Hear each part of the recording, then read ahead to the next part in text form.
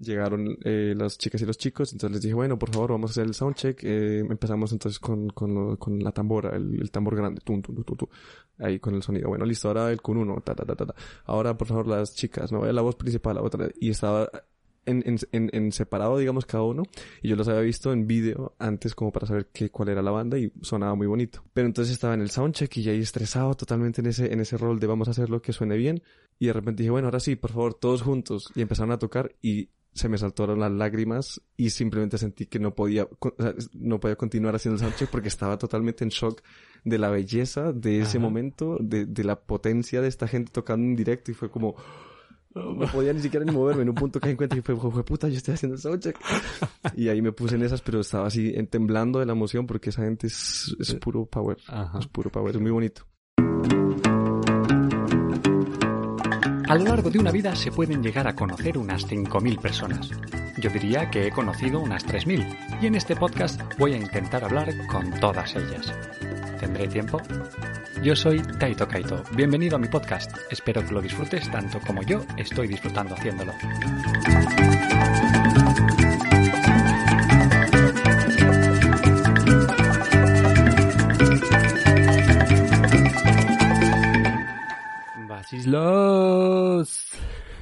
Vasislos, Taitalkers. ¿Qué ha pasado? ¿Qué ha pasado? ¿Se ha vuelto loco? ¿Qué ha pasado? ¿Se ha vuelto loco? No me he vuelto loco. Vasislos. Si quieres saber qué quiere decir Vasislos, escúchate la entrevista que viene a continuación con Guillermo Díaz y lo entenderás. Vasislos, Taitalkers. Pues sí, ¿quién tenemos hoy? Venga, vamos a empezar por ahí. ¿Quién tenemos hoy? Tenemos a Guillermo Díaz. Músico y no sé si es antropólogo todavía, pero está en ello. Y tuve una charla muy guay hace un tiempo, antes de Navidad, con él, y me cuenta sus andaduras, su vida de migrante, de irse de un lado para otro. Él es colombiano y llegó a España y luego se fue a Alemania, que es donde vive ahora. Vive en Berlín. Pero bueno, si quieres saber más sobre Guillermo Díaz y sus aventuras por el mundo mundial, espérate un ratito y lo escuchas a ver qué dice. Y por cierto, ¿qué ha pasado? Dices, ¿qué ha pasado con la música? ¿Qué ha pasado? ¿Ha cambiado el programa? ¿Qué es esto? ¿No te acuerdas que era la música que teníamos al principio? Porque esta es la música que hizo Guillermo Díaz para el programa hace un tiempo. Y por eso he querido hacerle un pequeño homenaje, recuperando la canción para hoy, para el programa de hoy. Capítulo número 34 de TaiTalks. Sí, ya sabes que puedes escucharlo por... 33. Ya sabes que puedes escuchar siempre TaiTalks en iVoox, en... ¿Qué más sitios? Siempre puedes escuchar... A ver, que me centre. iVoox, Apple Podcast y Spotify. Ya lo sabes, TaiTalks está por ahí y lo puedes escuchar siempre que quieras. ¿Vale? Y ahora, ¿qué tal estás? ¿Cómo estás? ¿Estás bien? Respira. Pregunta. ¿Qué tal estoy? Check.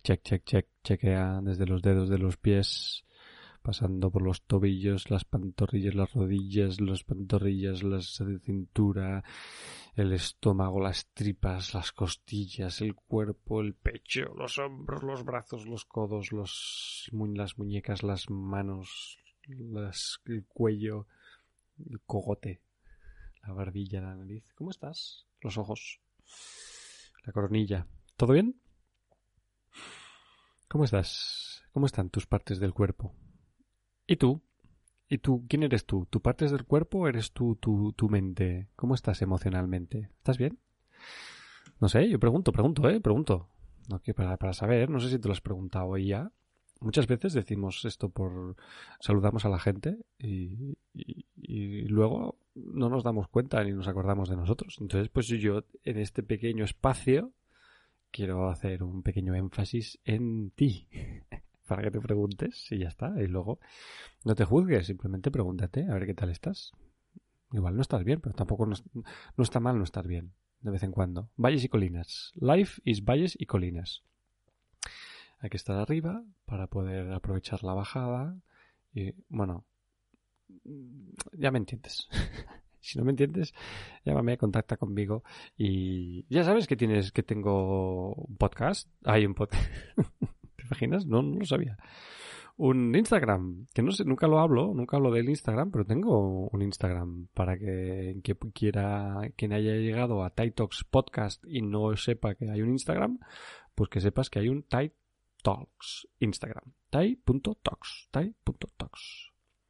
Esto que os pregunto, que te pregunto así de qué tal estás, me he dado cuenta, mira, llevo 2 semanas que dices, hostia, ¿dónde estabas?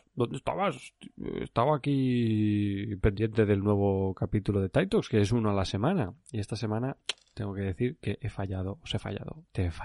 I'm sorry. Bueno, simplemente no he podido. He estado liado con muchas cosas. Y entre otras cosas he estado con 2 cursos de profesores. Uno con unos profesores de Rumania y otro con unos profesores de Germany. Y son estos ejercicios hago ejercicios con ellos, básicamente hacemos drama-based learning y trabajamos con el process drama, que es básicamente los procesos teatrales y herramientas y juegos teatrales que ayudan a mejorar el sistema educativo o las herramientas que tienen los profesores para seguir enseñando y no frustrarse en el mundo de la educación, que tiene que ser bastante jodido por todo lo que pasa. Y te das cuenta de que sean de donde sean los profes con los que trabajas, todos tienen problemas y dificultades y aprecian mucho el juego. El juego, si te fijas en cómo aprendemos cuando somos pequeñitos, es lo primero que aprendes. Muchas cosas son con repetición, o sea, observamos a los mayores y entonces copiamos, pero muchas de las otras cosas que aprendemos es por juego. Y aprendemos a jugar y a hacer cosas. Entonces, no sé, porque de repente se decide cambiar el método de aprendizaje y se hace de otras maneras, no sé, con la memorización, etcétera, etcétera. Y no acaba de hacer tanta mella. Así que hay que jugar, para aprender hay que jugar, hay que pasárselo bien aprendiendo y que el proceso de aprendizaje no sea simplemente cuando vas al cole, que los años que vas al cole y ya dejas de ir al cole y ya dejas de aprender. No, que el aprendizaje sea de life. Life es un aprendizaje. ¿Qué has aprendido hoy? ¿Has aprendido algo? No pasa nada. Mientras quieras seguir aprendiendo, igual mañana aprendes cosas. ¿Por qué lo decía esto de los profes y del...? Ah, sí, porque les pregunté lo de los checkings. Digo, ¿os habéis chequeado? ¿Qué tal estás? ¿Estás chequeado? Tal, no sé qué. Y todos, claro, flipaban y me decían, espérate un momento, claro, yo no me lo he preguntado y no sé qué tal estoy. Digo, pues bueno, pues hazlo. Al principio del día, cierras los ojos y haces un checking. Y luego, si quieres mejorar o cambiar tu status quo, o sea, el status quo de tu cuerpo, el cómo te sientes y tal, pues entonces haz cosas para cambiarlo. Haz cosas. Pues yo qué sé, hay gente que hace yoga, hay gente que hace ejercicio, simplemente haces un warm-up, ¿no? Un calentamiento para estar preparado para el día y para disfrutar del life. Pues sí. Así es. Y ahora, a ver, así mira, quería decir una cosa que lo tengo aquí guardado en algún lugar de la mancha. Esto del checking, del cómo estás, del tener que lidiar con cosas, es que me enteré de unas cosas que leí en un sitio, no sé si lo leí o lo vi en algún sitio, que hablaba de la familia, de los dramas, de los padres. Eso de los dramas son los padres. Todos son los padres. ¿No? Todos son los padres. Los dramas son los padres, pero no solo los dramas de los... O sea, no solo tus dramas son tus padres, sino que son los dramas de tus padres que también tienen sus padres a su vez de los padres que han tenido. Bueno, básicamente los dramas heredados, ¿no? Que tú dices, lo peor de tener que aguantar con tu propia mochila es que además llevas la mochila que han cargado tus predecesores. Y a ver, esto como decía así, lo peor es que algunos conflictos prolongados determinan modificaciones del RNA, la dotación genética ribosomal, estructurales que influyen en la salud mental y además se transmiten de generación a la generación siguiente. O sea, que esto es ciencia. Esto, voy a hacer de Punset. Esto es ciencia. Los dramas se quedan grabados en esto que dice el RNA, que es como lo del ADN, pero bueno, no me voy a poner a explicar qué es. Si quieres saber más, Google o cualquier otro sitio para buscar, enciclopedia, si quieres, si eres de la antigua escuela.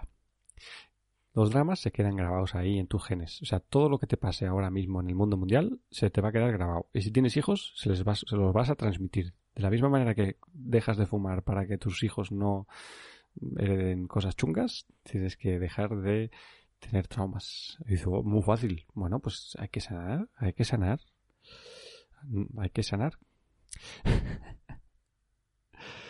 Esto, bueno, es como lo de tal palo, tal astilla. Que no es solo un refrán, ¿no? De tal palo, tal astilla, sino que es, pues eso. Si tú eres una astilla, vienes de un palo, y si ese palo viene de un árbol mal regado, pues algo hay. Bueno. Otra cosa que también dicen es que también aparece la evidencia de que las buenas experiencias, el cariño y la educación también inducen modificaciones genéticas después del nacimiento, favorables al desarrollo y imprimidas en el RNA. Es la epigenética.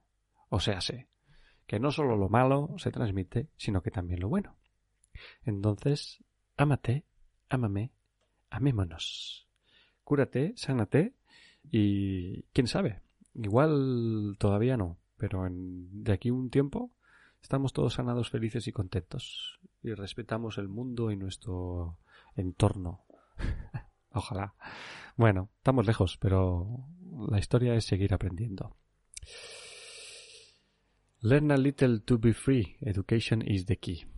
Bueno, y ahora vamos a desayunar. Pan Domé, pan Domé. Martín de Vargas número 6 y calle Doña Urraca número 15, ahí abajo en el mercado de Tirso de Molina, Paseo de Extremadura, por ahí abajo. Ya sabes, las mejores pizzerías, las pizzas, los mejores panes, pastelería, lo tiene todo. Pan Domé, de Domenico Rosso, que por cierto, hace cursos.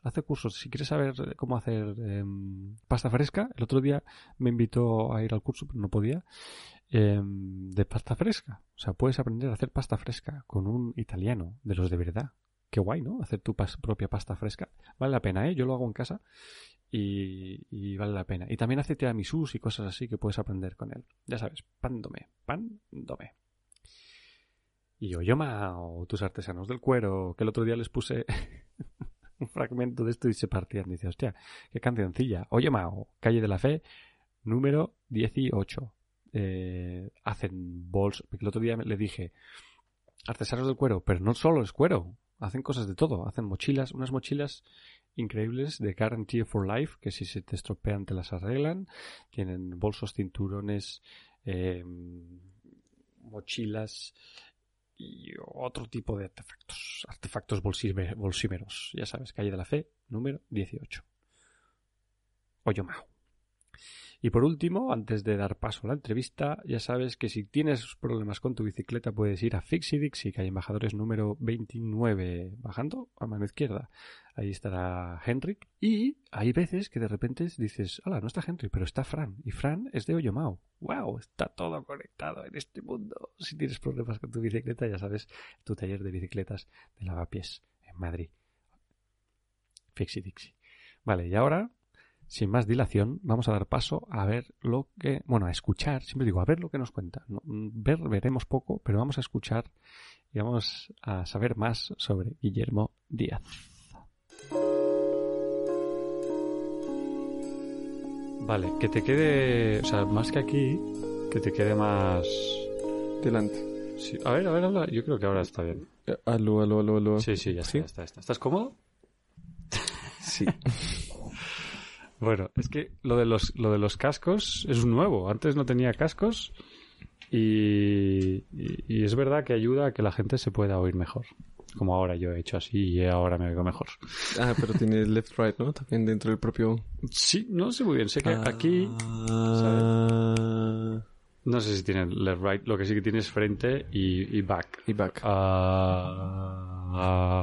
Güey. Ok, so bueno. Ah. Y ahora, que esto es un micrófono de condensación. Sí, ¿no? Sí. Estaba mirando, digo, estamos grabando. Es un micrófono de condensación, que son los Samsung. Este es el CO1 no sé qué y este es el CO3 no sé cuánto. Y me he dado cuenta, no me he dado cuenta, mirando el otro día, que en verdad es mejor un micro de no sé qué. Dinámico, por no sé qué motivo, pero que porque el condensación sí que graba más a o sea, mi voz, pero luego coge los ecos de la room, el reverb de la habitación. Sí, cierto. En cambio el dynamic no. Uh-huh. Creo que esa porque alguna vez le pregunté a alguien, a un técnico de sonido, cuál era la diferencia. Me dijo lo que era. Ajá. Y después de explicarlo, yo dije, bueno, gracias. Y a las 20 minutos ya se me ha olvidado, pero sí sé que uno es más para ambiente y otro es más focal. Claro, entonces yo pensaba que era al revés. Pensaba que era una cosa más de que el condensador condensaba. Sí, también pensaba. Como la leche. Y el dinámico, pues era pues dinámico. Todavía. Explicación. Exacto. Súper técnica. Voy a montar una escuela de sonido. A ver, chavales, el micrófono dinámico es dinámico. Y el condensación es de condensación. Porque condensa. Claro. Bueno, Guillermo, ¿qué tal? No te he dicho, ya me has empezado hace rato. Pero, ¿qué tal? ¿Cómo estás? Estoy nervioso.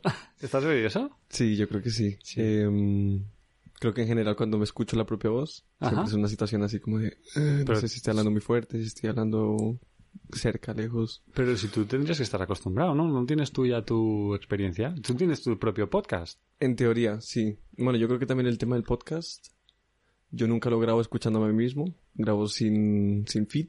Ajá. Entonces es más fácil que simplemente hablo y siempre hago una prueba principal, grabo algo y digo suena bien, no suena bien, listo, pero no lo hago con auriculares. Y por ejemplo, micrófono en parlantes, en eventos que he participado, he tenido que hablar, el solo hecho de hablar y escucharme por los parlantes es como una situación un poco extraña, ¿sí? de disociación conmigo mismo porque la voz suena diferente a la que, ¿no? Ya. Pero sí. Yo tengo que decir que estoy muy acostumbrado porque siendo actor yo grababa mis propios monólogos y mis propias cosas y me escuchaba. Y bueno, los actores somos muy pesados y estamos en love con nosotros mismos, entonces yo estoy muy acostumbrado a grabarme, no tanto, o sea, no solo audio, sino vídeo también. Ajá. Y de verme, para mí esto del Instagram y el tal de toda esta gente que está en love con ellos mismos, para mí no era nuevo. Yo lo hacía yo antes de que fuera cool. Claro. Bueno, pues lo hacía porque yo pensaba que tenía que sobreanalizar lo que yo hacía, cómo se me veía desde fuera, y he aprendido muchísimo, ¿no? A la hora de si hago este gesto soy así, si hago este gesto soy asá, pero luego también yo creo que eso te genera un bloqueo a la hora de sentirte free, porque dices, he hecho este gesto y estás sobreanalizándote y tampoco es bueno. Anyway, pero bueno, estoy acostumbrado de la voz. ¿Qué tal? ¿Cómo estás, Guillermo? ¿Cómo esta parte de estar nervioso? ¿Qué me cuentas? Tengo ansiedad. Tengo bastante ansiedad hoy porque tomé mucho café. No ayuda. También soy una persona ansiosa. Pero, claro, estoy aquí en España, que es un lugar que siempre genera, o más que generar, hace trigger en muchas emociones y muchas cosas que llevo internas que no están trabajadas. Uh-huh. Y en este caso, casi siempre que he venido a España ha sido esa confrontación con esa narrativa de España es un país racista. Tengo miedo de España, de venir, que me miren mal, que me miren feo. Y en parte, ¿no? Analizándolo después, ya un poco más, habiéndolo reflexionado, en parte ha sido precisamente esa narrativa constante de que España es un lugar negativo por las experiencias que tuve, pero también por el hecho de cómo trabajé esas experiencias a lo largo de los últimos años, que fue siempre desde el rencor. Y en los últimos tiempos, y por ahí va un poco el tema del self-love, por ejemplo, de escucharme a mí mismo, una de las grandes, diría, conclusiones que he sacado en los últimos tiempos en el proceso personal, de crecimiento es darme cuenta de que, y lo pongo así para ser especulativo, de que me odio a mí mismo, de que no me gusto, de que mi propia voz, mi propia imagen, la forma en la que me muevo, las cosas que hago, que no me doy no me legitimizo a mí mismo ser, simplemente quién soy, ¿no? Y entonces en esta visita a España, ya un poco más consciente de este hecho, y también sabiendo que pues mi madre se muda para España, que por fin ya no va a estar al otro lado del charco, sino que va a estar cerca, y que estaba consciente de que tengo que, ya esto desde hace unos años, 2 años, de que me tengo que reconciliar con la experiencia de España. Ha sido como también una forma de practicar precisamente el llegar y empezar a ver las cosas que me gustan del país. Entonces ha sido diferente por el que los triggers ya no han sido tan negativos, o no han sido solo negativos, sino que también han sido positivos, de cosas que veo en España que me gustan y que me alimentan y que también me puedo identificar con ellas. Cosa que me costaba mucho decir yo soy español o tengo cosas españolas, ahora sí las noto y digo, bueno, sí, y es positivo y me gusta. Y ya sabiendo que me voy mañana de nuevo para Berlín y que me tengo que confrontar con mis problemas otra vez. Ya puedes respirar, ¿no? Sí. Ya está, ya. He respirado, me he enfrentado a todos estos miedos, pero ya vuelvo a la válvula de escape, que luego en realidad es tu realidad, ¿no? Que tienes, porque Berlín es tu... ¿Será? Sí, porque ¿qué es la realidad? No sé cómo definir esa realidad, pero sí es la realidad cotidiana en la que vivo. Y creo que Berlín en general en este momento, Alemania, pero pues Berlín más específicamente es el lugar donde en este momento me siento en casa. Pero eso también ha sido un poco el proceso de estar aquí esta vez y estar mucho más tranquilo frente a la experiencia, que es estar acá y sentir este lugar más como un hogar y como lo que en alemán se le dice Heimat, como la tierra de uno. Espérate un segundo. Shana, ¿qué quieres? Búscate un sitio. Mira, a ver, ¿le puedes quitar esa mochila de ahí? Chanita linda, venga para acá. Y pásate para allá, para el sofá. Venga, al sofá, Shana. Allí. Que no es para eso. Bueno, o ahí. Ya está, da igual. Perdona, ¿eh? Que estabas diciendo esto, que tu experiencia en España ha sido menos shocking esta vez. ¿Qué es lo que te ha gustado de España? Esta vez, que has dicho, me voy a centrar en lo que me gusta. Bueno, por ahí van los tiros de otra vez del self-love. Lo que me ha gustado es cómo me he desenvuelto en España en esta situación, porque por lo general cuando he vuelto en los últimos tiempos, y también tengo que decir que los últimos tiempos ha sido tiempo de pandemia, ¿no? Entonces también era una ansiedad ya de por sí muy construida por la situación, pero esta vez también vine con la actitud de que quería construir cómo me sentía en España y no simplemente proyectarla hacia la sociedad y lo que me hace la sociedad, sino cómo me desenvuelvo yo en la sociedad, ¿no? Y en este caso particular, el venir a España y, por ejemplo, interactuar con la gente más abiertamente, sin miedo, me ha mostrado, por ejemplo, que los españoles, poniéndolo así, son muy agradables, son muy amigables, son simpáticos, son salameros, ¿no?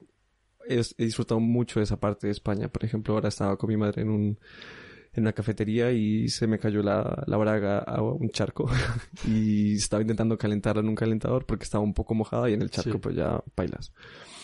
Y una señora que estaba atrás y lo vio, hizo solamente como... ¡Oh! Y yo lo escuché y en ese momento yo estaba así en shock mirándolo como, ok, quería hacer una cosa y me salió todo lo contrario y la escuché porque estaba detrás mío y la recogí y la miré y en un caso diferente me hubiera emparanoiado pensando que se está burlando, que sea lo que sea, ¿no? Pero la miré y la señora me estaba mirando con cara de que ella sabía que yo me estaba dando cuenta que había visto esa situación y la miré y le sonreí y nos cagamos de la risa. Y entonces empecé a interactuar con ella diciéndole, pues, haciendo chistes y ese momento fue muy bonito porque fue precisamente eso, interactuar con un humano, podernos reír de una situación en particular, incluso empezar una pequeña conversación, cosa que en otro momento, insisto, pues hubiera sido como, esta mujer se está burlando, ni siquiera la voy a mirar, ¿no? Y me emparanoio yo solito.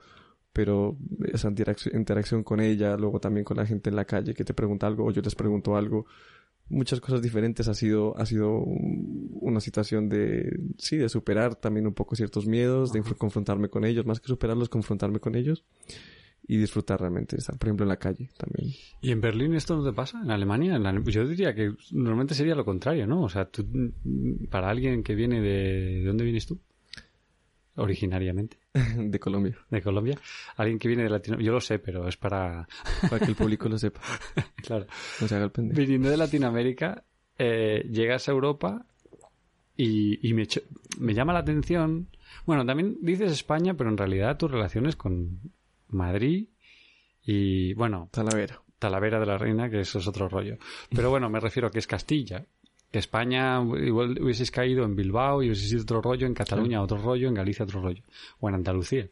Pero cualquiera diría, bueno, desde el punto de vista de alguien que vive en España y ha crecido en España y es español y no tiene esos problemas de adaptación, de entre todos estos sitios, Madrid, claro, no es lo mismo que Talavera, pero me refiero a que es de los más welcoming en Europa. O sea, si llegas a caer en Francia o yo qué sé, o Alemania mismo, o Suiza, a mí me da la sensación, mi percepción sería de que en España son más welcoming. Pero sí que es verdad que igual en la época en que llegaste tú y siendo cuando fue y tal, todos estos países tienen más experiencia con migración y son más respetuosos y más abiertos.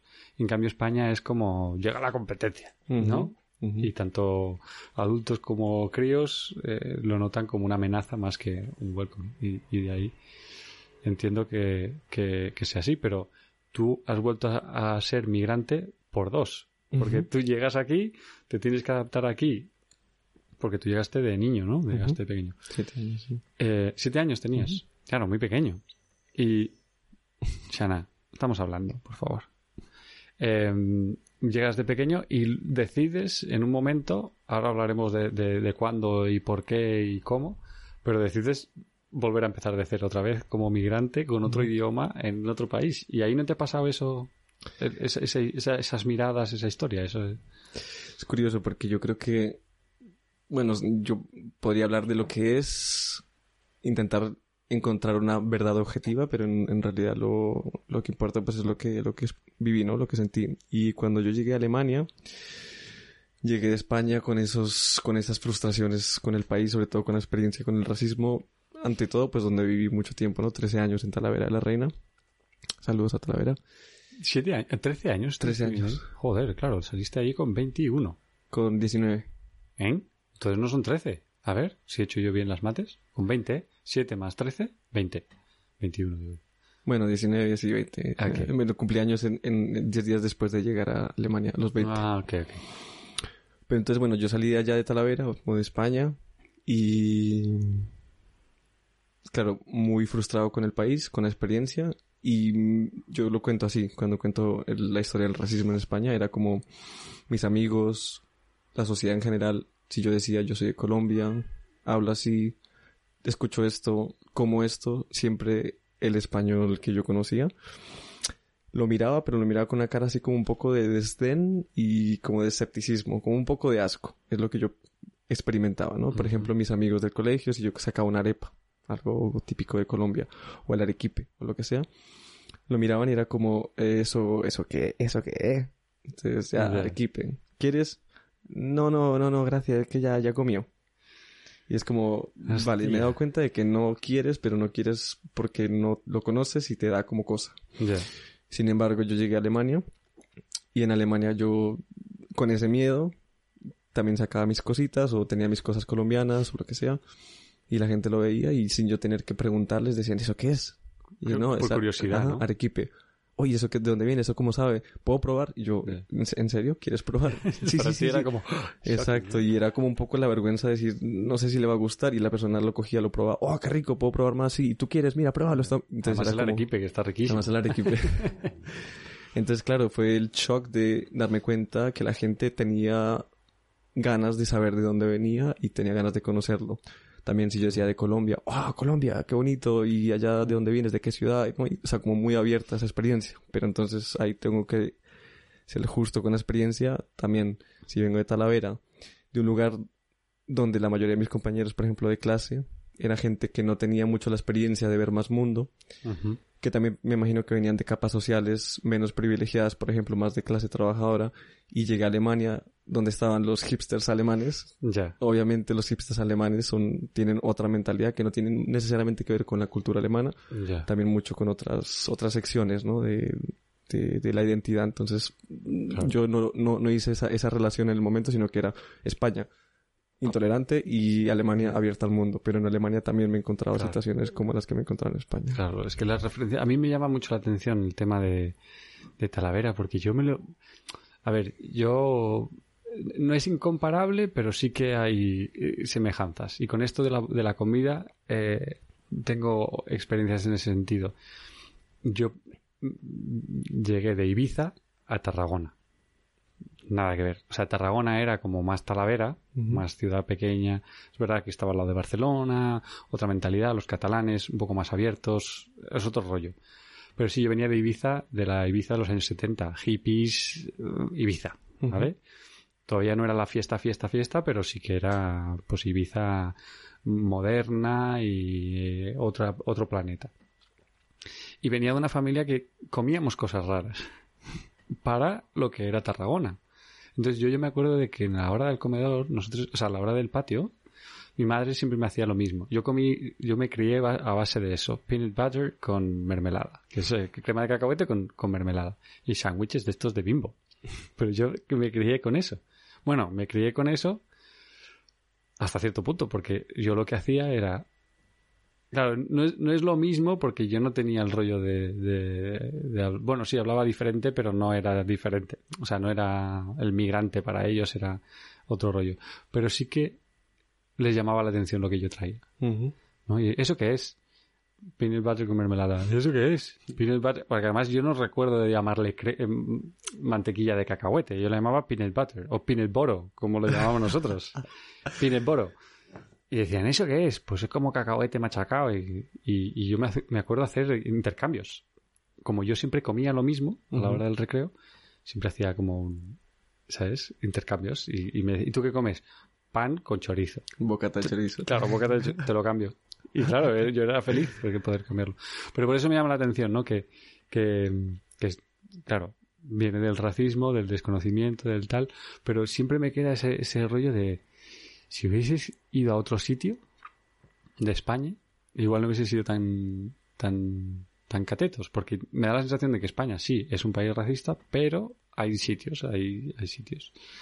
Yo, por ejemplo, analizaría también que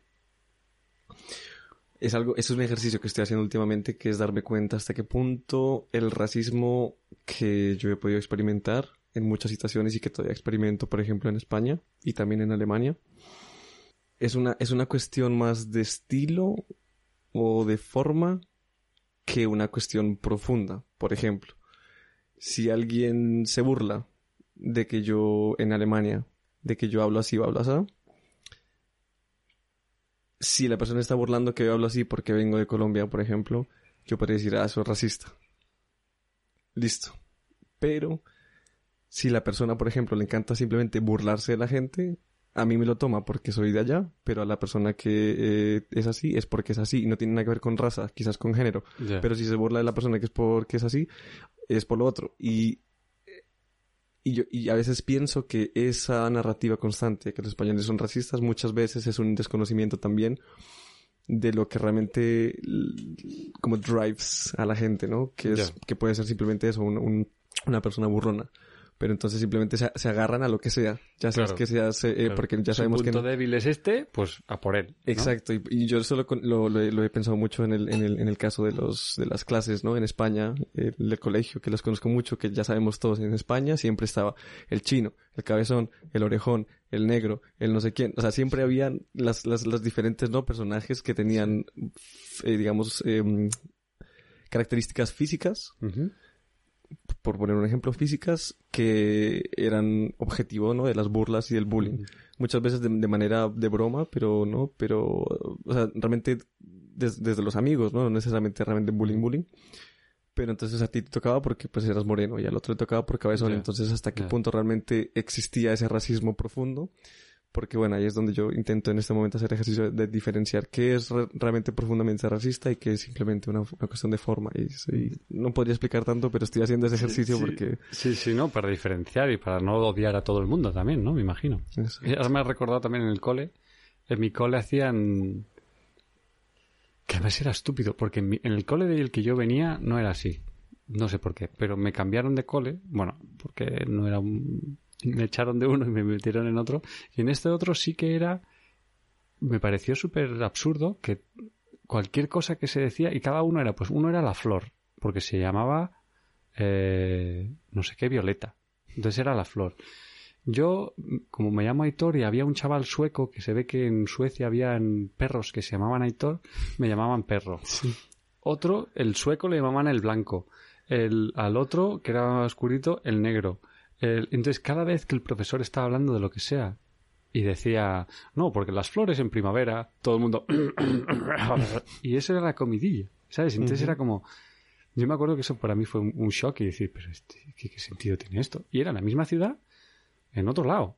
Y por lo que sea, habían entrado en esa dinámica de reírse de cosas y cosas tan absurdas como, bueno, es porque va a nevar.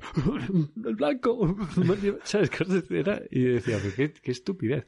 Entonces a veces coges esas dinámicas en los colegios y los profesores no se dan cuenta y dejan que la cosa se vaya de madre. Entonces ahora pues se pone etiquetas a todo. Entonces esto es un comportamiento racista, no sé qué, no sé cuántos. Pero bueno, da igual. Es que me ha recordado a este tema. Sí. Bueno, volviendo al tema de que tú, bueno, te crías en Talavera, en Colombia, luego llegas a Talavera y enseguida que tienes razón de ser dices, me piro de este agujero, ¿no? Me imagino. Sí. ¿Tienes algún buen recuerdo de aquel sitio o no? O algún buen colega, me imagino. O sea, algo que... De Talavera, dices. Sí. Sí, recuerdos buenos muchos. Y ese es otro ejercicio de esta visita. Que pues no está en Talavera, pero de acordarme realmente un poco cuáles son las experiencias positivas que he tenido en España. En Talavera, el colegio, por ejemplo, por un lado, claro, la discriminación por ser de Colombia, por ejemplo, es una parte negativa, pero en el colegio también me divertí mucho haciéndole bullying a los profesores. Porque tu venganza. Sí. Y por ejemplo ahí, bueno, yo el tema del racismo, pues voy a hacer el cliché de la persona que dice es que es estructural, porque sabemos que es estructural. Ya. O sea, es casi obvio, ¿no? Los profesores, por ejemplo, eran muy racistas, ¿no? O el sistema en el que se han educado es muy racista y ellos lo reproducen. Entonces, por ejemplo, en el colegio muchas veces yo notaba eso y por pura rabia, pues los molestaba. También porque he sido muy inquieto y me gusta molestar. Siempre he sido muy, como se dice en Colombia, muy cansón. Entonces, claro, en el colegio, a pesar de sentirme muy frustrado con el sistema educativo, de sentirme muy frustrado con no poder, digamos, desarrollarme con mis capacidades y demás, y mis intereses, una forma de lidiar con eso era, por ejemplo, eso, siempre burlar, es el payaso de la clase, ese es el típico, es el payaso de la clase, y claro, yo me cagaba de la risa en la clase con mis compañeros, hacía burlas al profesor cuando no se daba la vuelta a lo típico. Esos eran momentos que recuerdo realmente con mucho cariño. A veces me arrepiento un poco porque sé que un par de profesores capaz que tuvieron que lidiar con situaciones emocionales después del colegio por cosas que hacíamos, pero en general han sido momentos en los que he disfrutado mucho. También, por ejemplo, tengo la infancia en Plaza Santa Leocadia, donde nos criamos con mi familia, que era una placita muy bonita donde había pues básicamente un parquecito. Y jugábamos con los amigos del barrio, que de hecho, curiosamente, siempre he dicho que no he tenido mucho contacto con latinoamericanos, pero casi todos eran latinoamericanos, ecuatorianos sobre todo. Y con ellos, pues, nos las pasábamos las tardes, sobre todo en el verano, jugando y nos inventamos todo tipo de juegos, digamos, esa infancia que nosotros los millennials extrañamos para las generaciones venideras, que es como ahora los niños solamente se pegan el teléfono. Pues yo tuve esa infancia de jugar al escondite, al pilla-pilla, al fútbol, todo lo que jugábamos en ese entonces. Esa fue una infancia muy bonita, en realidad. Estar en la calle. Sí. ¿Y qué es lo que te hace irte de ahí? ¿Qué es tu primer destino después de irte de Talavera? ¿Qué es lo que te hace, me voy de aquí? ¿Dónde vas? Bueno, yo empecé a estudiar Bellas Artes en Madrid. ¿Ah, sí? Porque tenía la beca de matrícula, pero no tenía la beca de manutención. Empecé, no lo pude pagar, o más bien mis papás no lo pudieron pagar. Intenté buscar trabajo, pero estaba la cosa muy mal. ¿Esto qué año es? 2014, 2013. Claro. 2013, de hecho. Y entonces decidí, bueno, y de hecho fue por mi hermana, Ana María, que...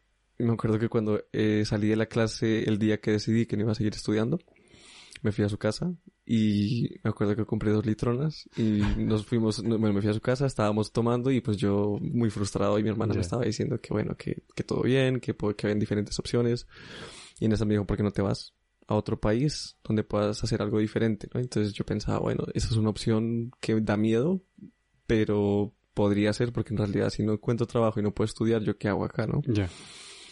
Entonces ella me plantó un poco la semillita y me dijo un lugar donde puedas aprender un idioma nuevo. Y pensé, bueno, inglés más o menos ya sé, relativamente bien. Otro idioma, digamos, como el italiano es muy parecido al español. Ya que estoy, pues voy a aprender algo muy diferente. El francés no me gustaba en aquel entonces. Ajá. Y dije, alemán. Alemán suena complicado, suena muy diferente. Lo único que sé que está en Alemania, pues es la guerra mundial y las salchichas y la cerveza. Entonces necesito saber más de eso. Necesito saber tener una imagen un poco más completa. Entonces decidí irme para Alemania, empecé a buscar como au pair, cuidando niños en una familia. Y encontré una familia que vivía en Kassel, que es una ciudad que es relativamente grande, que está en el centro de Alemania. Y encontré a la familia, hicimos una entrevista pues por Skype. Les gustó mucho quién era, a mí me gustó la familia. Y me preguntaron, bueno, ¿y más o menos cuándo crees que podrías empezar a venir? Y yo, pues ya, ¿no? Y me compraron los tickets y al fin de semana siguiente estaba en Alemania. Y, hostia, yo lo de au pair siempre he pensado que era más de chicas, pero hay de todo. Sí, no, de hecho en la época en la que yo... mierda, perdón. ¿Qué ha pasado? ¿Te has dejado de escuchar? Sí, que estoy aquí con el cablecito en la mano. A ver. Exacto. ¿Ahora? Pero espérate, que veo que estás ahí puteado. Vamos a colgarlo aquí. A ver, ¿dónde está? Aquí. ¿A esto te putea o no? No, ahora ya no. Te puedes poner más cerca, si quieres. ¿Al micrófono o a ti? No, con todo. Con todo. Así no te tira tanto. Dame el vaso. Tengo que aprender a levitar en este momento. Me vas a joder la moqueta. Sí, sorry. Creo que sí. ¿Sí? Sí. ¿Seguro? Sí. ¿Seguro? No digas lo sí. único que y luego necesito dices es un refill en este momento. Ah, esto sí, no hay problema. Bueno, entonces, ¿qué dices? Que justo en aquella época... Ya en esa época en la que fui, los 5 au pairs que conocí en esa ciudad, todos eran varones, todos hombres. ¿Ah, sí? Y la gente siempre que yo les contaba decían, pero au pair no es algo de mujeres. Y yo, pues... Estamos en el siglo XXI, chavales. Sí, en teoría sí, pero en la práctica en este momento casi todos son hombres, los que yo conocía. Más que nada lo decía por las familias, ¿eh? No lo decía por... A mí me parece fantástico que vaya quien sea, pero me imaginaba las familias de no queremos una chica, ¿sabes? Sí, y yo creo que, por ejemplo, en otros países capaz que sí predominaba más esa visión. También un poco por precaución, ¿no? Me imagino. Ajá. Que no quiero que a mi hija la esté cuidando un muchacho que no lo conozco, ¿no? Ya. Pero en Alemania tengo la sensación, por lo menos en Kassel, que es una ciudad, diría, bastante progresiva, que las familias querían precisamente ese progreso, ¿no? Es decir, pues no tenemos ningún problema con que sea un varón y hasta incluso mejor, porque es algo diferente y porque es, ¿no?, una experiencia nueva. Entonces, lo dicho, principalmente conocí a hombres que eran au pairs. ¿Y qué hace? ¿De qué va? ¿De qué va la historia? O sea, ¿cuántos niños cuidabas tú? Yo estuve en 2 familias y la primera eran 2 niños de 3 y 5, Río y Lola. Y la familia era jovencita, los papás eran 27 y 30. Hola, súper jóvenes. Súper jóvenes y eran, bueno, el papá era, digamos, más obrero y la mamá era más como creativa. Trabajaba como en una especie de revista joven de la ciudad. Uh-huh. Y de los dos eran muy cool y todo, pero en realidad eran un poco caraduras. A lo bien que sí, pero bueno. Que lo sepáis. Que lo sepáis. Si me estáis escuchando y habéis aprendido español, sois unos caraduras. ¿En qué idioma hablabas? Porque claro, no hablabas. En inglés. En inglés. Y bueno, aprendí por suerte bastante rápido el alemán. ¿Cómo empiezas a aprenderlo, el alemán? ¿Fuiste a un cole? Diría que principalmente con los niños y con los amigos. Me costó como un mes más o menos en empezar a conocer realmente gente. Joder, empezar a conocer gente. Y por ahí 4 o 5 meses en tener un grupo de amigos. Y el curso lo empecé relativamente tarde. Hice un A1 y un A2 con esa familia. Y ahí ya fue cuando estructuré mucho más el idioma, pero hasta entonces era pues las conversaciones del día a día y vocabulario, digamos. Sobre todo con los niños. Los niños siempre aprendían alemán a decir cómo se dice esto en alemán. Y era cuando los recogía del kindergarten. Perdón. Cuando lo recogía del kindergarten íbamos para el colegio o para la casa. Uh-huh. Era, ¿cómo se dice esto en alemán? Y me lo decían y lo practicaba. Y ahora, esto está bien así dicho, y ellos me lo corregían. Para ser tan chiquiticos, me corregían bastante lo que decía. Y bueno, luego eso, conociendo a gente alemana, y sobre todo en los bares, siempre, ¿no? Tomando cerveza, empezando una conversación con alguien. Y los alemanes, o por lo menos en los bares en los que estaba, eran muy abiertos y siempre... Ajá. Si hacías contacto visual, primero Prost, ¿no? Salud, ¿sí? y de ahí de dónde vienes. Y entonces empezaba la conversación y yo siempre practicaba como el guión típico. Yo me llamo así, vengo de tal sitio, tengo tantos años, estoy haciendo esto, y siempre me bloqueaba en algún punto. Y luego... Al día siguiente, un poco más. Exacto, y cada día un poco más lejos. Y siempre les preguntaba en ese momento cuando ya no me alcanzaba, le decía, ¿cómo se diría tal cosa? Y ellos, no, se diría ta, ta, ta, ta. Y entonces lo repetía, lo practicaba, listo, gracias. Y ahí cambiaba el inglés y ya seguía la conversación en inglés. Pero entonces así practicando todo el tiempo y también muchas veces por la pronunciación, que sé que siempre también ayuda. Cuando escuchaba palabras nuevas, las repetía así como, ¿cómo se dice? No suspirando, susurrando. Exacto, como intentando practicar un poco la pronunciación. Así en el día a día, en la práctica. Vale, un segundo, que es que veía que esto estaba dando de... ¿Y esto hasta cuánto tiempo? A ver, ahora. Es que está soplando el ordenador en plan de... ¡Me estás haciendo trabajar demasiado! ¿Y esto durante cuánto tiempo lo haces? Porque dices, estás en una familia primero y luego te vas a otra, porque dices, uy, esta peña me está tomando el pelo. Sí, por ahí van los tiros. En esa familia estaba primero 7 meses y en un punto me dijeron, bueno, nosotros nos queremos ir a un pueblo cerca de Kassel, entre comillas, y queremos que vengas con nosotros. Y en ese entonces ya estaba un poco quemado porque también me estaban pidiendo que hiciera cosas que no pertenecían, según mi concepto, al trabajo de au pair. También lavar los platos. Ni siquiera, o sea, era más como la forma también de... Muchas veces comíamos todos juntos y siempre me decían, no, es que somos todos una familia. Pero terminamos de comer, era como recoger los platos. Sí. Yo, vaya familia. Ya. Entonces, sí, estaba ya un poco harto. También habían situaciones, digamos, para mí delicadas que no se habían respetado en diferentes situaciones y ya estaba como pensándolo. Pero entonces me dijeron, nos mudamos, vente con nosotros. Y dije, no quiero, pero no quería volver a España. Tampoco tenía la capacidad, sentía en ese momento de integrarme en la sociedad trabajando. Por el idioma sobre todo y por la experiencia también en general. Entonces, por suerte, en el kindergarten donde llevaba a los niños de esta familia, conocí a un papá que era alemán-español. Y siempre después de llevar a los niños nos íbamos a tomar café. Y nos llevamos súper bien. Era pues básicamente un amigo, ¿no? Y entonces cuando le comenté una vez esa incertidumbre, no sé qué hacer porque se me va a acabar con ellos y si no tengo trabajo no puedo pagar nada el alquiler, bla, bla, bla, me dijo, bueno, tengo una idea. Tengo un amigo que tiene niños, yo tengo niños. Yo no tengo mucho los recursos, pero mi amigo sí. Él no necesita tanto que le cuiden los niños, pero tiene una niña que la puedes cuidar una vez a la semana y él nos quiere ayudar. Estamos pensando en hacer au pair contigo. Ah, qué guay. Y al final me pasé con ellos y estuve con ellos creo que 8 meses. O sea, en total como casi 1 año y medio en au pair y ya después de eso fue que justo acabando la experiencia de au pair con la segunda familia, que ya estaba mucho más asentado en la ciudad, ya conocía bastante gente y un amigo me ofreció un trabajo en su piscina, bueno, no en su piscina, en su bar de piscina, que era pues básicamente haciendo salchichas y fritando papas y todo eso. ¿Pero como bar de piscinas? ¿Un bar con una piscina dentro?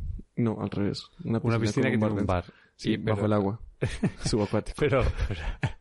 Pero esto que era outdoors. Sí, eso, una piscina abierta y tenía un bar donde se podían comprar helados, bebidas y yo estaba en la sección de la cocina, digamos, de la parrilla. Fritando salchichas y haciendo papas. Qué guay, ¿no? Sí, en realidad estuvo, era un trabajo duro, pero sí era entretenido porque pues comía muy rico todos los días. Eso mira, yo siempre lo he pensado, digo, los curros que me han dado de comer, mis favoritos. O sea, siempre porque, bueno, que me han dado de comer, que sí, me llevaba la comida. He trabajado en varios sitios, tanto de camarero, en un hotel, en food delivery, en cosas así. Y la sensación de no tener que ir a comprar me encantaba. Decía, no, pues ya como en el curro. Y encima si comes bien, claro. No sé si eran muy buenas las salchichas y las patatas, pero... Sí, en realidad sí eran buenas y todo, pero obviamente... ¿Se te puso cara de Frankfurt? Se me puso cara alemán.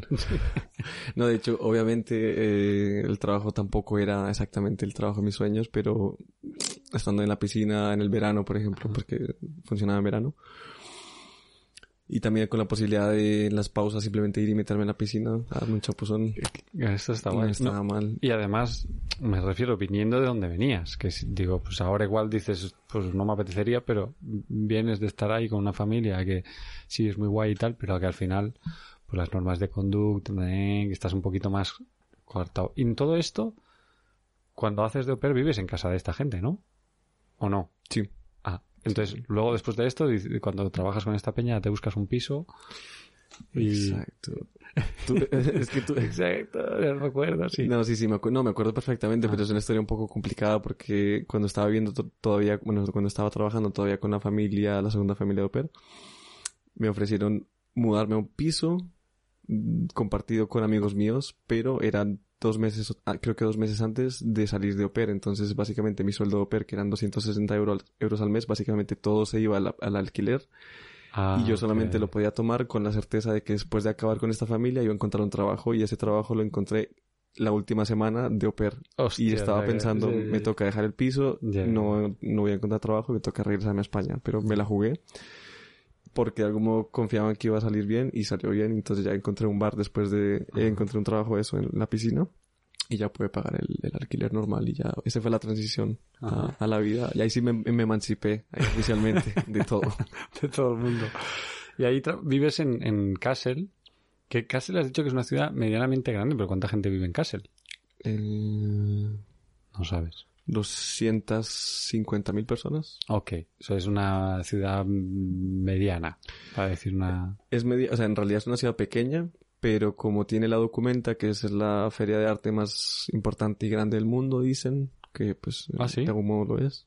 ¿Consumiste arte ahí? O sea, ¿lo ves? ¿Esto lo notas en la ciudad o no? Sí, porque, bueno, primero que todo, la Universidad de Arte es muy buena y es muy reputada. Y también las Documentas son una vez cada 5 años, y es, la feria de arte, ¿no? Uh-huh. Entonces cogen a los mejores artistas, los invitan, ellos vienen, hacen exhibiciones, y muchos de ellos hacen obras de arte como esculturas y demás, y las ponen en la ciudad, y las dejan ahí. Entonces, por ejemplo, cuando yo llegué a Kassel y estaba dando vueltas por la ciudad, la primera vez que yo cuidaba al perro de la primera familia, yo me perdí, pero pues casi aposta por ver la ciudad, y de repente veía un pico de, no sé, de 6 metros, clavado en el suelo a la ribera del río, y era algo espectacular. Y era eso claro. ¿Qué es? ¿No?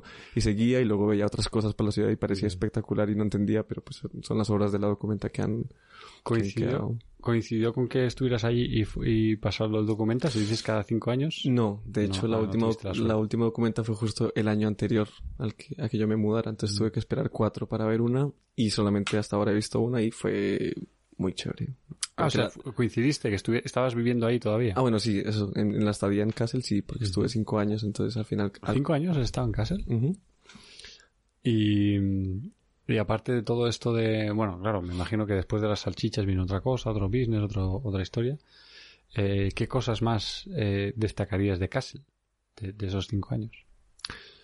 Bueno, volviendo un poco al tema de la identidad, habiendo salido de España, pensando que toda mi experiencia en España fue un fracaso existencial, voy a decir. Primero que todo, en Talavera nunca me llegué a sentir realmente en casa, ni en mi tierra. Y llegar a Kassel fue un momento en el que me sentí muy a gusto, porque me sentía muy, muy bienvenido por la gente, por mi grupo de amigos, y también tuve el primer grupo de amigos en mi vida que tenían realmente intereses como yo, culturales, de mundo, políticos, de música, bueno, todas las cosas que no puedo hacer en Talavera porque tampoco había realmente la oferta. ¿Eran alemanes? Alemanes, la mayoría. ¿Todos alemanes? Vale. Yo diría que la mayoría, porque ya en los últimos años en Kassel sí me empecé a juntar más con latinos, pero al principio solamente alemanes.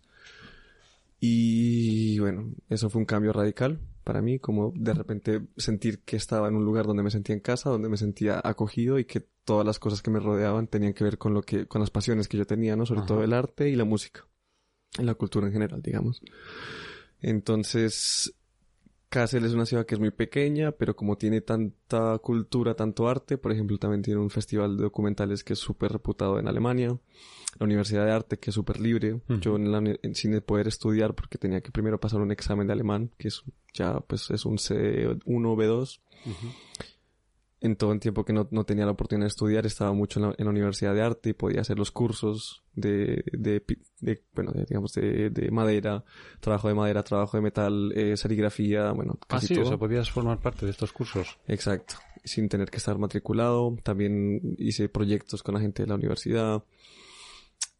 Entonces, como era tanta cultura, tanto movimiento y la gente de Kassel, sobre todo la gente joven, es una de las cosas interesantes porque, por ejemplo, las ciudades que son pequeñas y tienen quizás una buena universidad, por lo general las personas se forman en las universidades, pero siempre se acaban yendo a las ciudades grandes. Ya. Pero en Kassel, como es una ciudad pequeña, pero que tiene un festival muy importante y hay un movimiento cultural digamos, tan fuerte, muchas de las personas que se forman y son geniales se quedan en la ciudad allí. y hacen pues colectivos y bueno, hacen eventos, o sea, es bastante llena tiene mucha oferta en ese sentido. Uh-huh. Entonces, en todos esos años pude no solamente sentirme muy en casa, sino que también pude explotar, digamos, todos los talentos que podía tener de algún modo antes o las posibilidades que tenía en acción. Y entonces eso fue cuando empecé un poco a aprender, no tanto de arte como de, pues, trabajar con las manos, organización de eventos, bueno, muchas cosas, como que me formé como persona y en parte empecé a hacer lo que hoy en día comprendo como mi fase capullo. Capullo en cuanto al arte y los proyectos, como aprender todos los skills que necesitaba, por ejemplo, o que necesito ahora para hacer las cosas que ya hago seriamente como mi trabajo de vida. Ya. ¿Y qué proyectos hacías cuando estabas allí? ¿Qué tipo de proyectos? Destacaría principalmente el Club Cumbia y el Arena. El Club Cumbia era un colectivo musical cultural en el que organizábamos, digamos, eventos culturales relativos a la cumbia, la música cumbia o música latinoamericana latinoamericana. Y traíamos bandas de Colombia, sobre todo de Colombia, pero también de Latinoamérica en general, a que tocaran en espacios, en casa. Qué guay. Y nos fue tan bien porque pues la gente que estábamos ahí metida, pues yo aprendí mucho de la gente sobre todo. Muy pila, como decimos en Colombia, muy echada para adelante. Entonces con ellos, por los contactos que se tenían, por las cosas que hacían, logramos traer bandas bastante grandes. Y era muy curioso porque no teníamos realmente mucha infraestructura, ni económica ni física, no teníamos realmente como muchas veces el espacio. Y sin embargo, por los contactos y por lo que trabajábamos, podíamos traer bandas que a lo mejor pedían 6.000 euros para Hostia. o sea, de plata. Pero les decíamos, bueno, les ofrecemos 600 y los tratamos como reyes y la gente venía un poco escéptica a veces porque eran bandas grandes. Ya. Y llegaban y incluso veían que no éramos exactamente los más profesionales a la hora de hacer el técnico de sonido y demás. Ya. Pero por lo bonitos que eran los eventos y la energía que traía la gente, porque ya sabía cómo hacíamos las fiestas y venía cargada de esa energía, salían súper contentos siempre, muy felices. ¿Esta gente cruzaba el charco por vosotros o ya tenía otro tipo de eventos por ahí? Exacto. O sea, cuando había alguna banda que estaba de tour, okay. Les escribíamos, por ejemplo, a los managers si estaba el contacto y les decíamos, mire, si quieren, por ejemplo, entre Berlín y Múnich, pueden pasar por Kassel, no les vamos a pagar los 6.000, les pagamos 600, pero pueden conocer un poco más, les damos un tour por la ciudad, les damos de comer. ¿Y dónde sacabais la pasta? Porque son 600, pero para chavales jóvenes, ¿no? Con las entradas y el alcohol. ¿Ah, sí? O sea, con eso. Sí, hacíamos bar y el bar siempre funcionaba bien porque se llenaban los eventos, e incluso el concepto también era un poco no solamente hacer plata y hacer eventos, sino también como no cobrar entrada, que era muy complicado, pero con el bar, por ejemplo, si venía mucha gente, se hacía esa plata y no cobrábamos tipo por una cerveza 5 euros, sino era una cerveza 2 euros. Joder, pues que lo hacíais por amor al arte prácticamente. Total, o sea, nunca ganamos nada de plata, cosa que también fue un modelo un poco sostenible, de algún modo, pero eso, el amor al arte. Y siempre al final se lograba la plata para pagar a las bandas. Y ya está. O sea, pagabais a las bandas, el alcohol que servíais y ya, y poco más, ¿no? No os daba para ganar plata. ¿Qué bandas recuerdas traer así que digas, estos son los más punteros? O esto? Ajá. Pues en Kassel, shout out a La Rueda de Madrid. ¿Qué es shout out? Shout out es como... ¿Es el nombre de la banda o es el nombre? No, shout out es como decir en inglés saludos a, o mención especial honorífica. Okay. A La Rueda de Madrid, una banda de Madrid, pero de colombianos. Bueno, parcialmente colombianos porque el último proyecto de ellos es con un muchacho de Guinea Conakry, pero básicamente eso, de colombianos que hacen cumbia, una mezcla entre cumbia, roots cumbia, un poco psicodélico y pues roots de Guinea Conakry. Los conocí en Madrid, en un evento que tuvieron en Matadero del Festival de las Culturas. Yo estuve allí. ¿Tú estuviste allí? Sí, iba contigo. Sí, exacto. O sea, esta peña los conociste aquí y los llevaste a Alemania. Exacto. Ah, qué buen rollo. Sí, y además ellos estaban haciendo un show meramente cultural en cuanto a Colombia, ¿no? Estaban tocando cumbia y eran 3.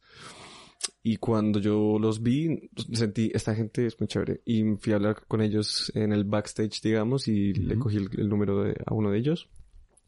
Y cuando estaba pensando qué más bandas podemos traer, dije, bueno, les voy a escribir. Y vinieron y tocaron en Kassel y la gente flipó. Con guay. Colores porque son buenísimos. Ajá. Y sobre todo Diego y Arlín, que son 2 amigos que viven aquí en la Sierra de Madrid. Ah, son muy buenos. Por eso has estado ahora. Exacto, me quedé con ellos. O sea que fue un buen contacto, ¿no? Una buena historia. Ah, qué bueno. Sí, por ejemplo, ellos son espectaculares. De hecho, yo los conocí cuando todavía no tenían muy formado el proyecto como la banda. Uh-huh. Y cuando los invité la primera vez, estaban un poco en ese proceso de hacer canciones propias, pero cuando sacaron el primer disco, flipé, porque yo pensaba, bueno, son amigos, sé que hacen muy buena música, pero cuando ya tenían su propio proyecto dije, esta gente realmente es muy buena y se me hacía un poco increíble pensar, esos son amigos míos, pero es una banda muy buena, muy recomendable, La Rueda de Madrid. Y ¿cómo dice? La Rueda de Madrid. La Rueda de Madrid, aunque realmente ahora se llama La Rueda, pero La Rueda de Madrid era como el nombre como un poco cultural para Madrid, para los eventos así más como eso, ¿no? De carnaval de culturas y demás. Y Canalón de Timbiquí, es otra banda que es de Colombia, del Pacífico, de Timbiquí, y son espectaculares, son una maravilla y pues todos los integrantes también son un amor de gente. ¿Qué tipo de música hacen? ¿Rollo estilo La Rueda de Madrid o otro rollo? No, La Rueda de Madrid es cumbia, que cumbia es más como del norte, ¿no? Del Caribe, y el Pacífico, música del Pacífico. O sea, de hecho, los instrumentos son relativamente similares, pero tienen diferentes nombres y tienen diferentes formas, pero en el fondo es un poco lo mismo. Ahí me van a matar los que estén ahí en el Pacífico. Pero, pues digamos, es bastante similar. Y ellos, por ejemplo, para nombrar un estilo, currulao, por ejemplo. Es una música muy típica del Pacífico. Y en Timbiquí tienen, digamos, también un poco ese ensamble clásico. Por lo general, 3-4 mujeres que cantan y tocan el guasá, que es como una especie de shaker, pongámoslo así. Y los hombres tocan la percusión. Y va con voces y con coros. Entonces, es una música, repito, es pacífico, sobre todo marimba. Es uno de los instrumentos más representativos de ese género. Por ejemplo, la marimba no está tanto en la cumbia, no está tanto en el Caribe, es más como en el Pacífico. Y pues yo me acuerdo cuando estaba haciendo, fue uno de los que organizó principalmente ese evento, ese concierto, y yo estaba saturadísimo porque los compañeros del colectivo no habían estado tan pendientes de organizarlo. Sí. Y estaba intentando organizar dónde se van a quedar, estaban pidiendo 19 micrófonos y teníamos 2. Y me tocó pedir micrófonos prestados en los sitios donde había trabajado, la gente que conocía. Hostia. Y el día del concierto llegué al PA, digamos, system, y conectándolo todo. Un amigo chileno, Arturo, me ayudó a colocar las cosas. Él conocía un poco de sonido y estábamos ahí. Él me dijo a mí, haz tú el soundcheck. Y yo no sé, me dijo un poco cómo hacerlo, pero me dijo, hazlo tú. Yeah. Y lo iba a hacer y yo estaba, aquí todo súper nervioso, estresado porque nos quedaban como 2 horas y no habíamos preparado un montón de cosas, y de repente llegaron las chicas y los chicos. Entonces les dije, bueno, por favor, vamos a hacer el soundcheck. Empezamos entonces con la tambora, el tambor grande, ahí con el sonido. Bueno, listo, ahora el con uno, ahora por favor las chicas, no, la voz principal, la otra, y estaba en separado, digamos, cada uno, y yo los había visto en vídeo antes como para saber cuál era la banda, y sonaba muy bonito. Ajá. Pero entonces estaba en el soundcheck y ya ahí estresado totalmente en ese rol de vamos a hacerlo que suene bien.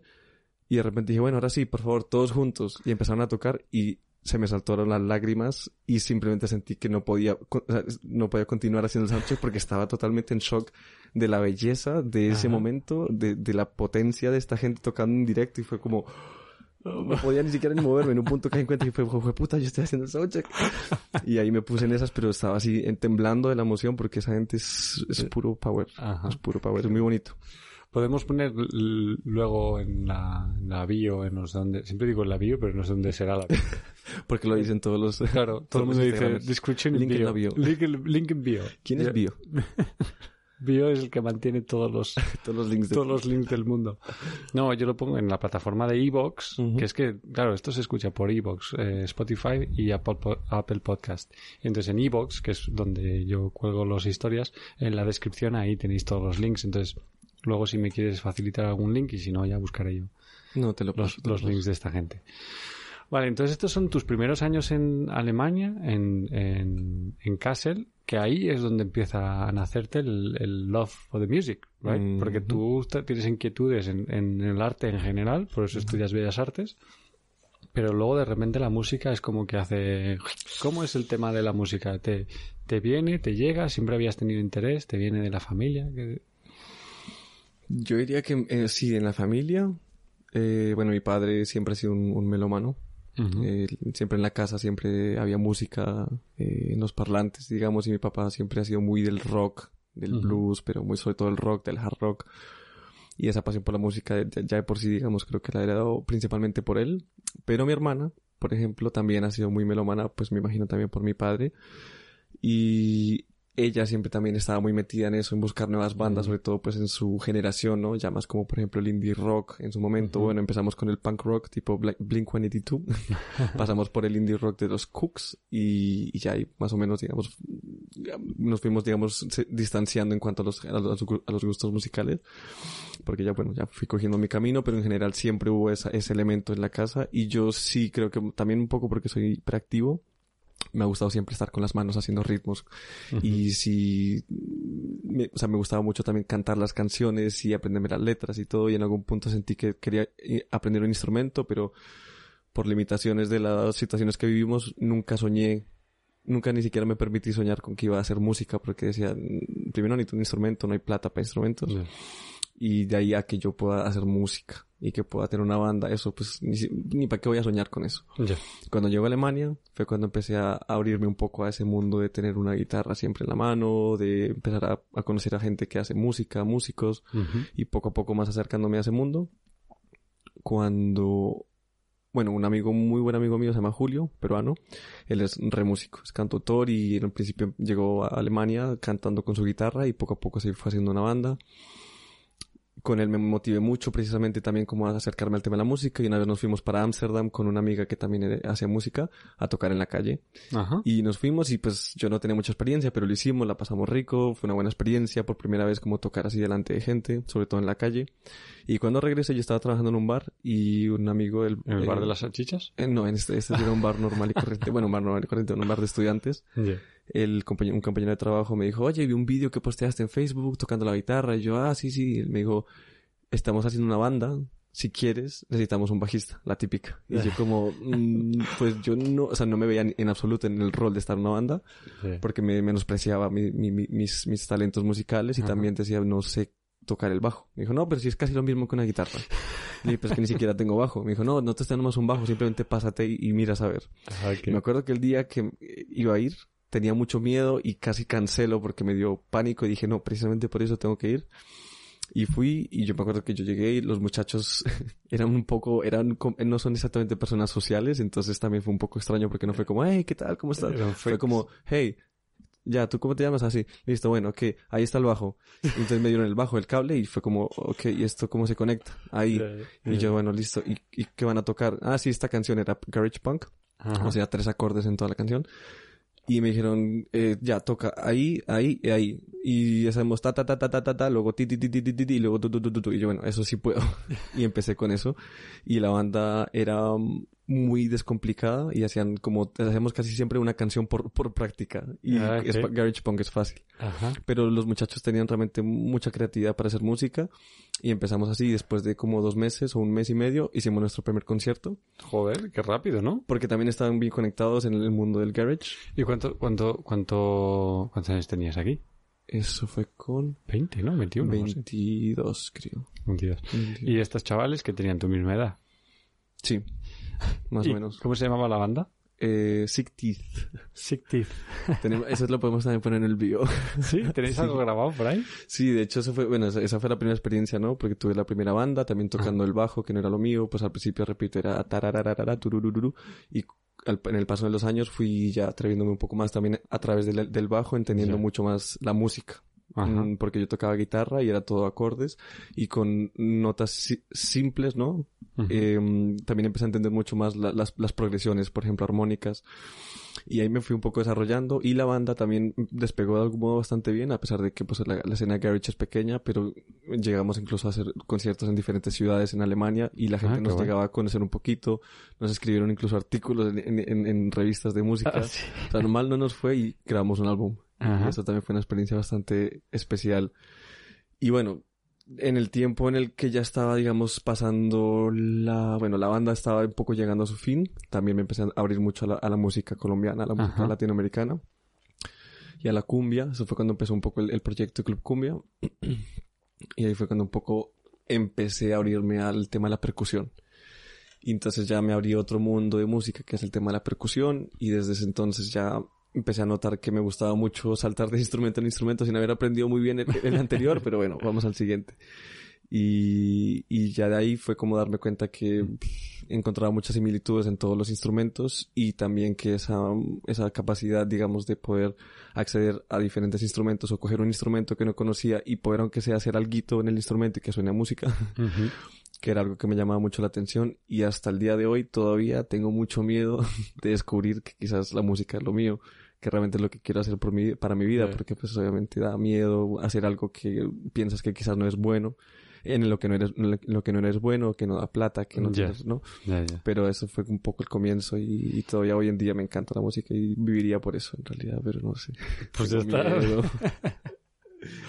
Pero sí, bueno, claro, es que, bueno, visto desde fuera siempre es mucho más fácil, pero me refiero a que si es lo que te hace vibrar y lo que... O sea, tú puedes ganar dinero se puede ganar dinero haciendo mil cosas. Mira, el otro día hablabas de los bitcoins, ¿sabes?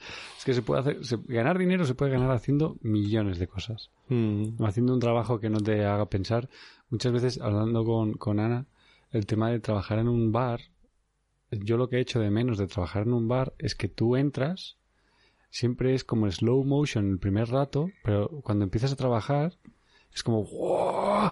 Y luego ya está, se ha pasado el día y luego ya está, puedes desconectar y hacer otra cosa.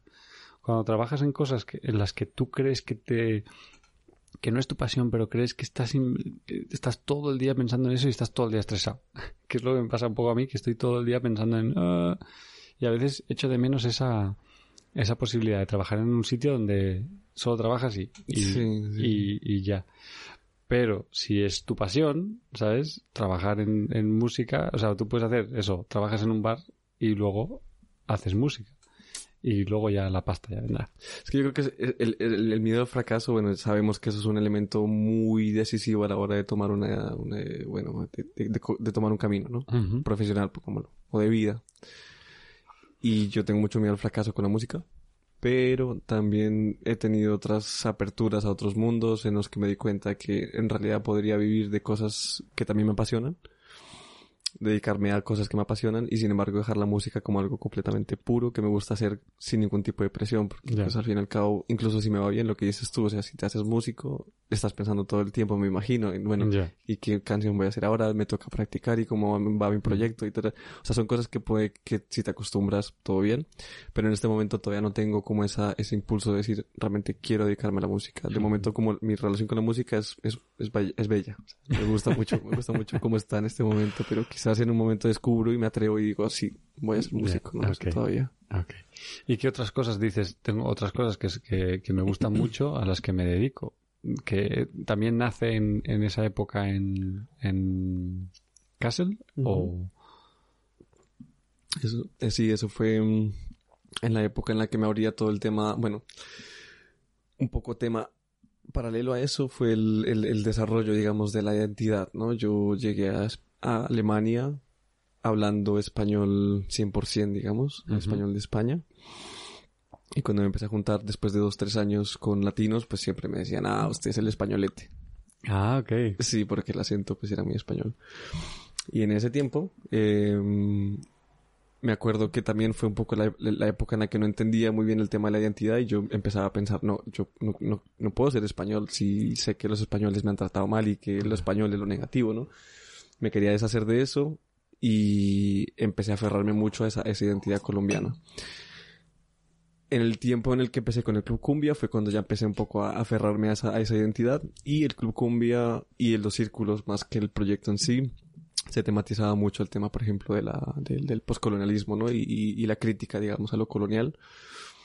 Y pues eso está también muy marcado fuertemente por, pues, pongámoslo, la academia y los discursos académicos, ¿no? Políticos en cuanto al tema, pues eso, ¿no? De lo histórico, cómo se ha desarrollado, digamos, el tema de la raza, cómo se ha desarrollado, por ejemplo, Colombia en mi caso particular, también en el tema colonial, cómo se ve hoy en día el país como herencia o como resultado de la herencia colonial. Todos esos temas me empezaron a interesar mucho.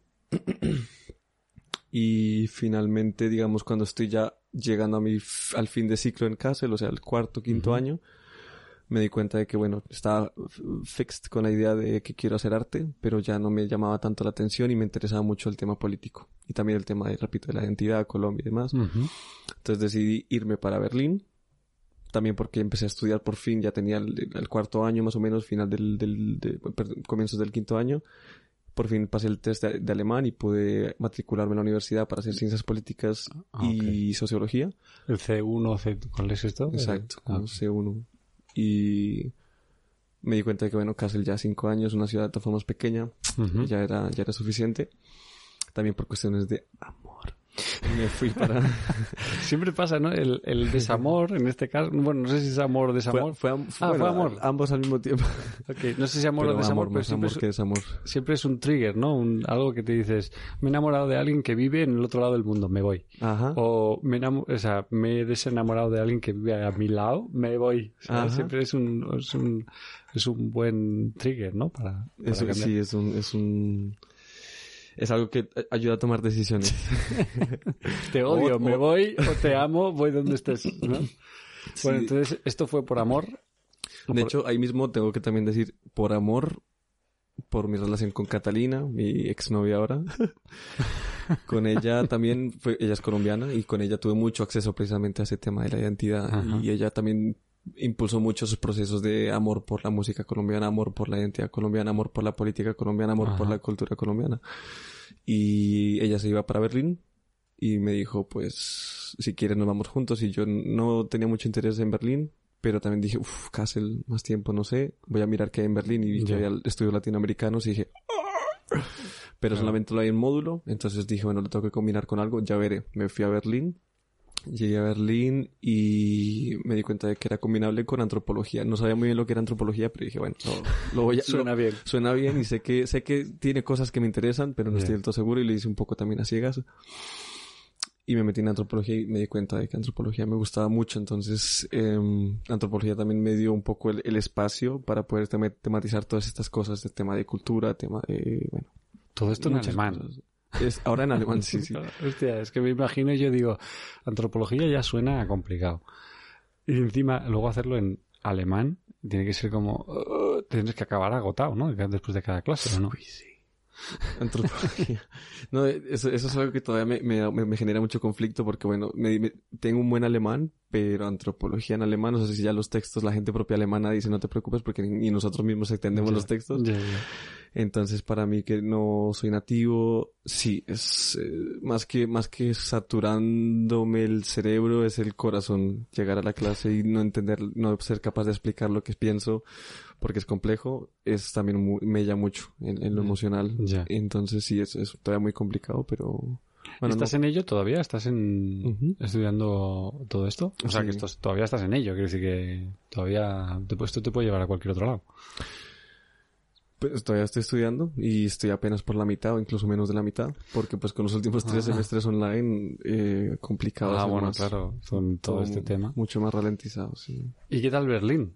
¿Qué te genera Berlín? Berlín ha sido como... O sea, para mí Kassel fue un poco la fase capullo, como decía. Sí. Y Berlín fue ya como la vida real, ¿no? La eclosión. Salir al mundo real y poner en práctica todo lo que aprendí. No solamente lo que aprendí con los digamos, los aprendizajes, los skills, sino también cómo poner ya en claro, bueno, qué quiero hacer con mi vida como una persona, digamos, adulta, ¿no? Y en ese sentido, Berlín ha sido una plataforma espectacularmente maravillosa. Saludos a Berlín. Porque... ¿Cómo era? ¿Cómo lo has dicho? ¿Saludos? Saludos a Berlín. Shout out a Berlín. Shout out.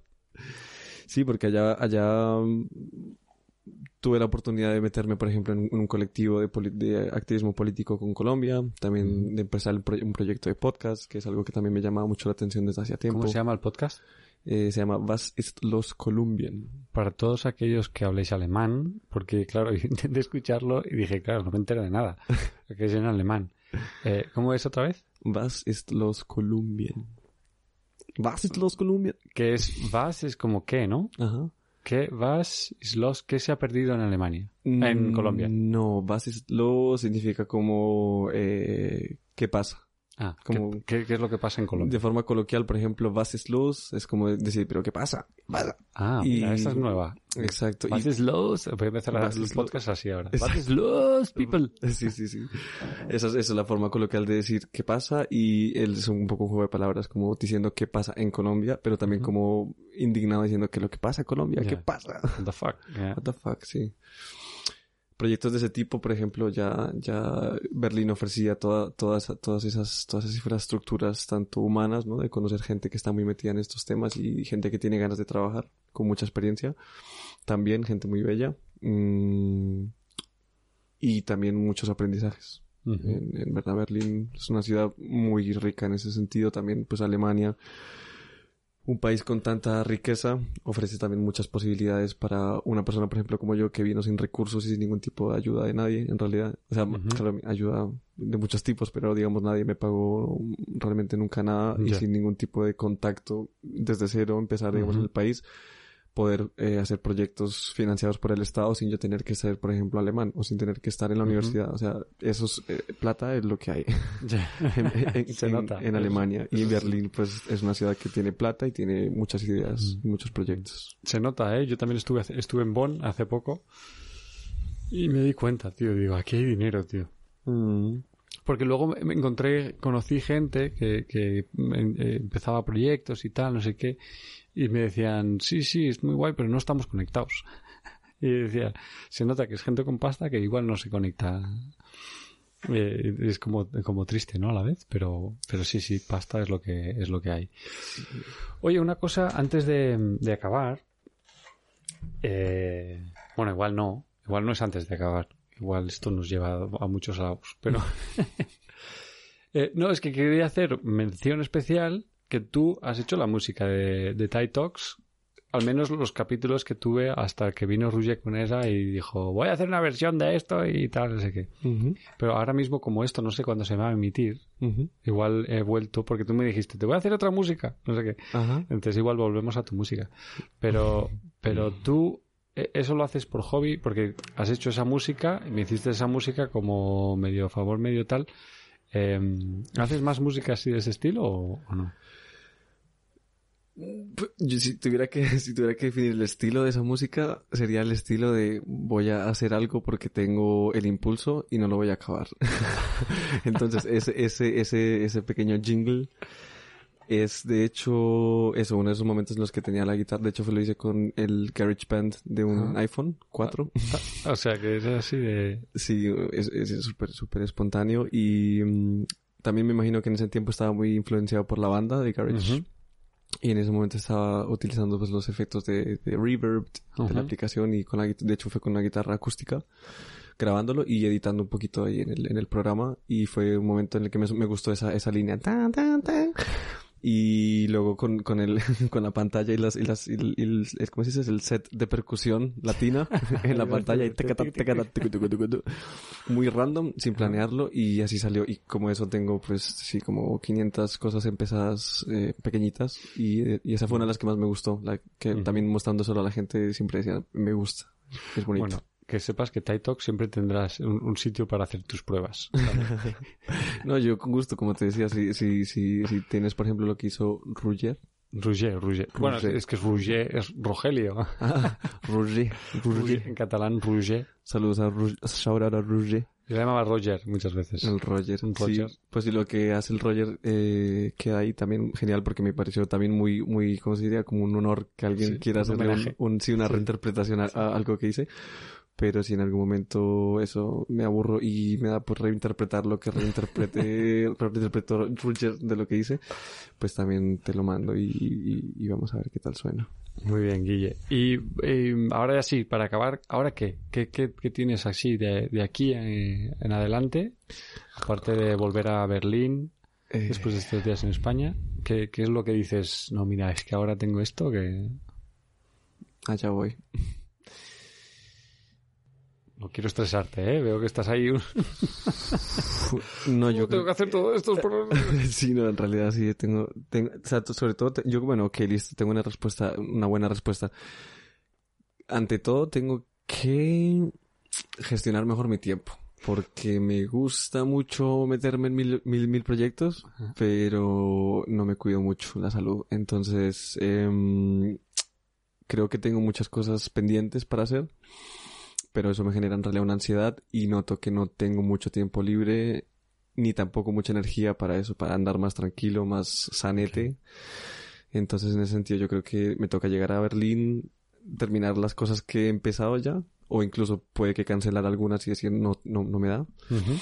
Pero ante todo eso, como gestionar un poco mejor mi energía y mi tiempo, y hay un par de proyectos que me apasionan mucho y que sí realmente quiero hacerlos, pero para poder hacerlos a full tengo que también tener más energía, más motivación y también el trabajo personal de las cosas que hablábamos, como darme los espacios y los momentos para poder realmente internalizar los aprendizajes y las reflexiones y sí, continuar con más cabeza y corazón.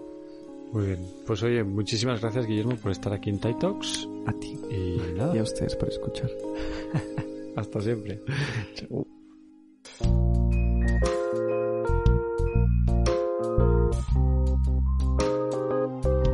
Y esta fue la agradable charla que tuve con Guillermo Díaz. Y estuvo muy bien, ¿no? Supe un poco más de él. Hace tiempo que no hablo con él, así que no sé, pero como le pasaré ahora el link de su programa, pues ya sabré algo más. Ya sabéis que en la descripción, en la bio, hay links de interés con grupos con los que él ha trabajado y grupos que él ha tenido, etcétera, etcétera. Por si queréis saber más sobre Guillermo. Y recuerda que si quieres escuchar este programa lo puedes hacer desde iVoox, Apple Podcast y Spotify. Y puedes también saber más sobre quién va a aparecer por aquí en el futuro siguiendo la página de TAI Talks en Instagram. Bueno, la página, el profile. ¿Vale? Tai.talks, ¿vale? Y ahí tienes, pues, quién viene próximamente y quién ha estado por aquí, etcétera, etcétera. ¿Vale? Ya lo sabes. Y ahora hay que ir a comer. ¿Dónde? Escucha. Eso es. Vamos al restaurante Críticos de Chueca, restaurante griego de Murat Yilmaz, calle San Gregorio número 11. Y ya sabes que Murat ha abierto otro restaurante. Está por Diego de León, que todavía no me he preguntado dónde está. Se lo tengo que preguntar. Tiene otro restaurante. Si quieres saber más sobre la cocina griega en Madrid, pues mira, hablas con Murat Yilmaz, vas a calle San Gregorio número 11 y le preguntas, oye, sé que tienes otro restaurante, ¿dónde está? No lo puedes decir, pero ya sabes, comida griega de calité. Y ahora, relax, los pajaritos. Nature Rolling. ¿Quieres irte de vacaciones y no sabes cómo irte? ¿Quieres irte y no tener que pasar por el trauma de los aeropuertos, de los trenes, de los barcos y quieres tener la libertad de poder elegir dónde despertar? Ya sabes, Nature Rolling. Hablas con Richman, allí le alquilas una autocaravana y vas donde tú quieras, donde te apetezca y disfrutas del mundo de la life. Y eliges dónde despertar. Bueno, y esto ha sido todo por hoy. Ya sabes que yo soy Taito Kaito y esto ha sido TAI Talks.